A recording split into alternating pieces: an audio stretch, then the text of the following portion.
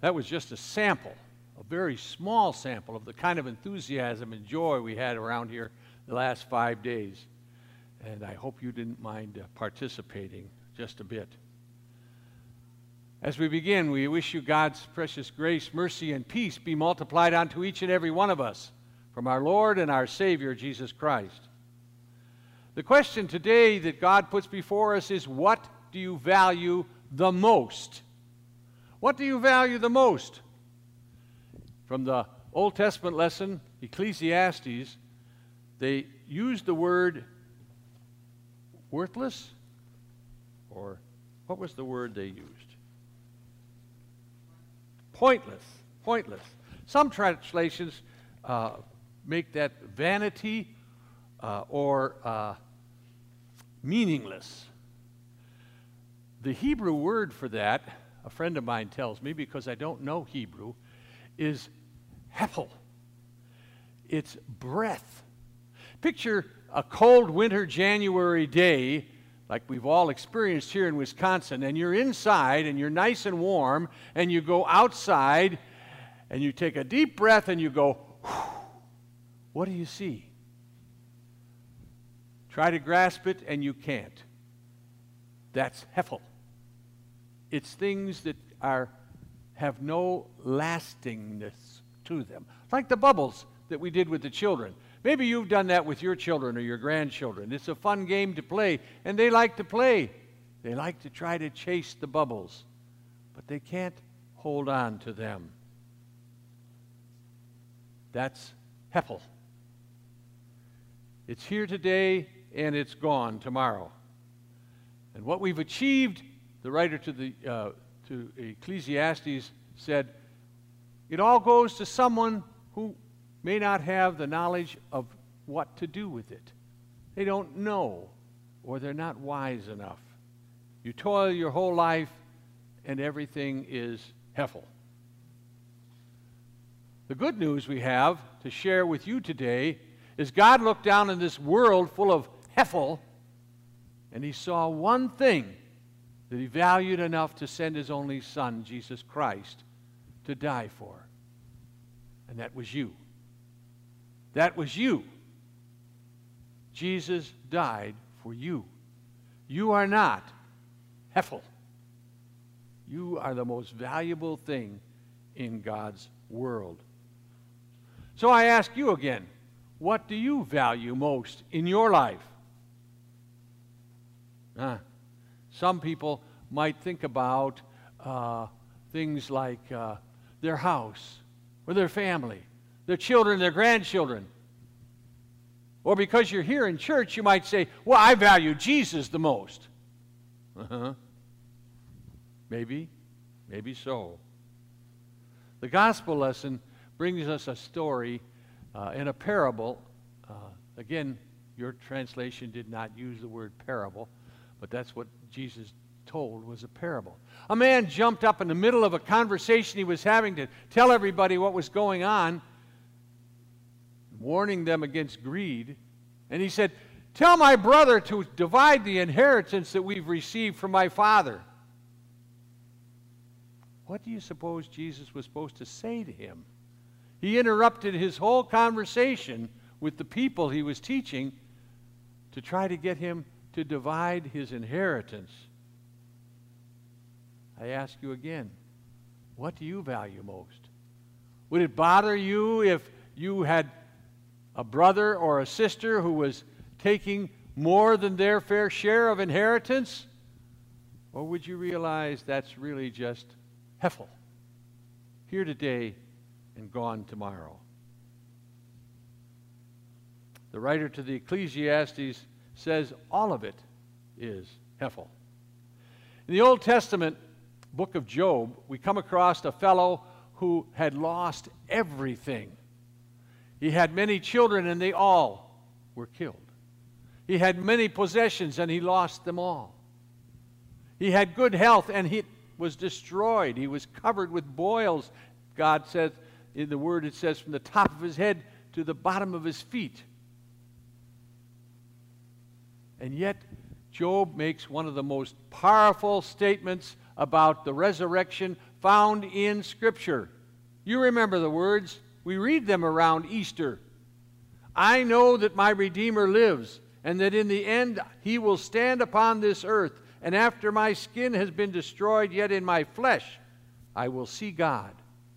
I myself will see him with my own eyes, I and not another. How my heart yearns within me. Job calls Jesus his Redeemer centuries before Jesus was born. And he confesses the resurrection which Jesus came to assure us of upon the cross of Calvary long before it ever happened. Jesus is the resurrection. He is the way, the truth, and the life. Job knew that hundreds of years before it happened. That's what we place our hope of salvation in as well. Not all the things of this life. In our text today, Jesus came face to face with a man who clearly did not understand that. He wanted the fleeting things of life more than anything else. How was Jesus supposed to deal with him? He begins with these words, "Take care and be on your guard against all covetousness, for one's life does not consist in the abundance of our possessions." Jesus isn't just talking to the large crowd that had assembled there that day. He isn't even just talking to the man who wanted his inheritance, his share of the inheritance. Jesus is talking to you and to me today as well, reminding us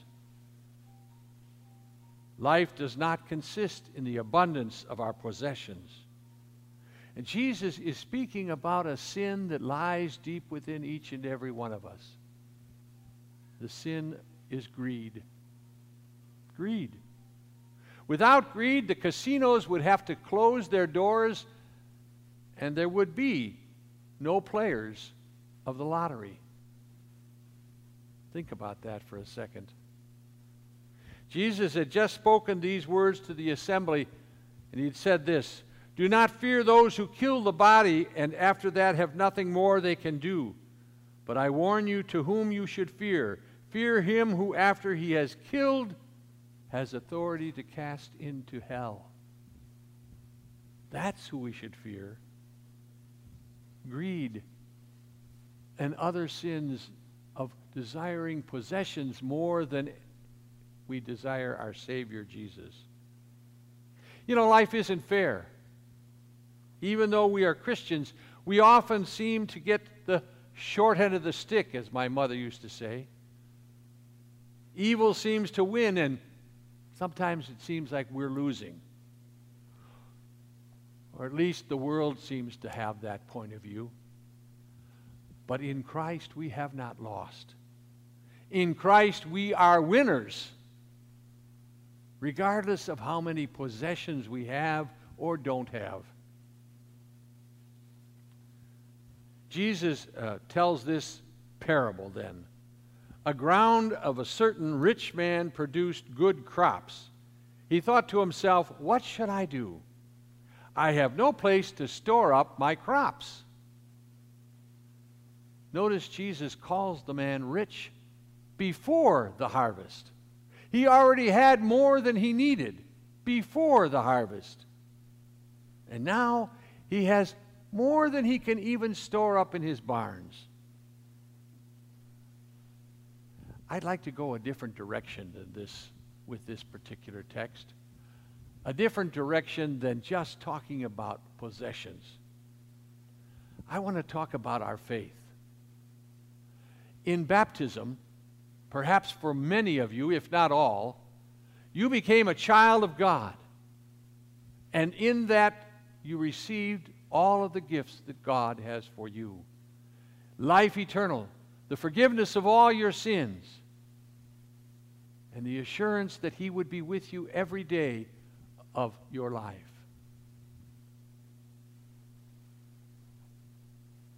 Today, we read God's Word again.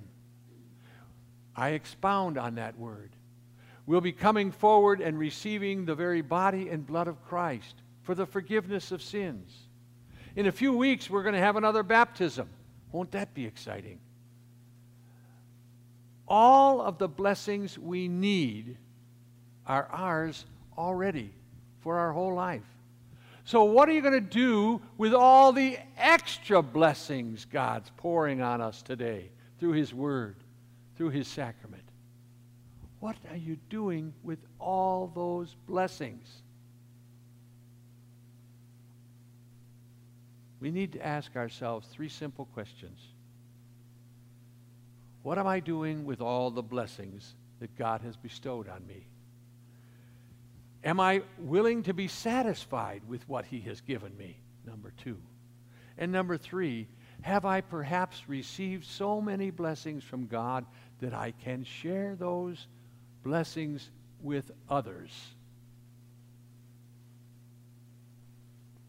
In recent weeks, I've had the privilege of visiting some of the members of this congregation who can no longer come. They're shut-ins at home. Or perhaps they're living in a nursing home. Some of them can no longer talk. And this past Wednesday, we laid to rest Anita Resnick, one of those I was visiting. I think of myself, what a blessing God has given me that I'm able to have the health to go and see those people, to share God's Word, and how much they appreciated the simplest prayers, hymns, and the blessing of Holy Communion. Jesus wanted the man to see how foolish he was to focus on the things of this life, which are nothing but breath, hovel, bubbles, air frozen for a moment in a cold day. He wanted him to focus instead on his eternal blessings that he had as a gift from God, to share his love with those who didn't know Jesus and those who have yet to hear of what Christ has done for us. One of the richest men alive today, I believe, is a man by the name of Bill Gates. You may have heard of him. He was asked one day if he was content with what he had. He said, well, if I have a little more, then I'll be content. Obviously, Mr. Gates never heard, or perhaps forgot, the words of Martin Luther, who declares in the first article explanation, God has given me my body and soul, eyes, ears, and all my members, my reason and all my senses, and still takes care of them. Also clothing and shoes, meat, drink, house, home, wife, children, fields, cattle, and all my goods. And all this purely out of fatherly divine goodness and mercy, without any merit or worthiness in me.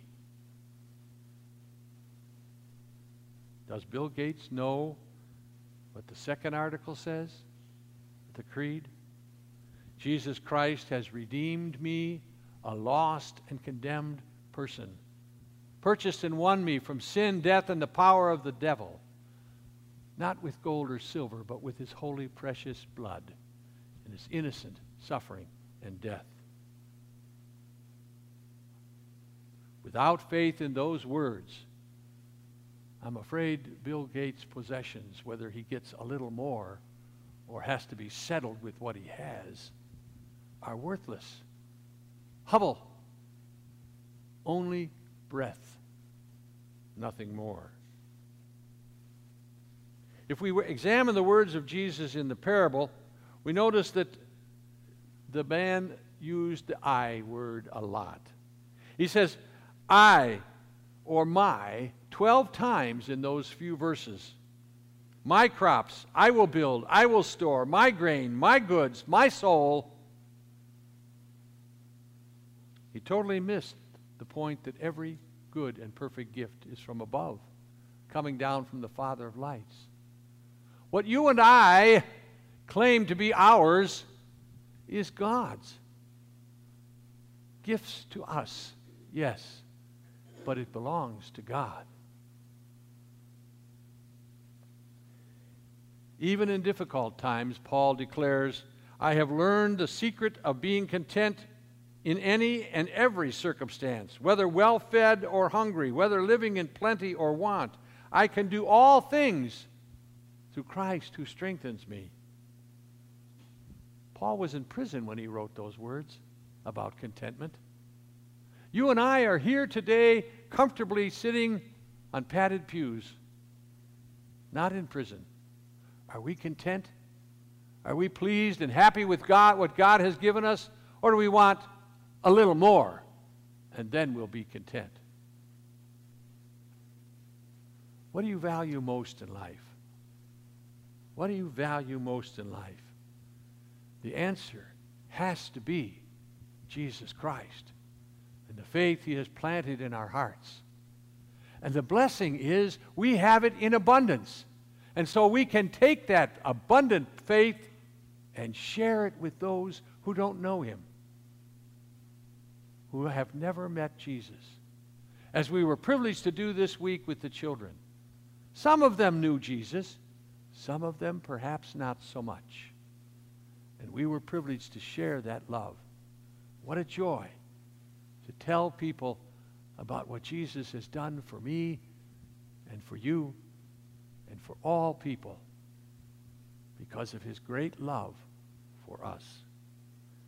May God help you this week to find someone who doesn't know Jesus and share from that abundance He has given you, the knowledge of your Savior. Amen. We join in confessing our faith in the words of our Nicene Creed. It's printed in your worship guide. Please rise and join me in that confession.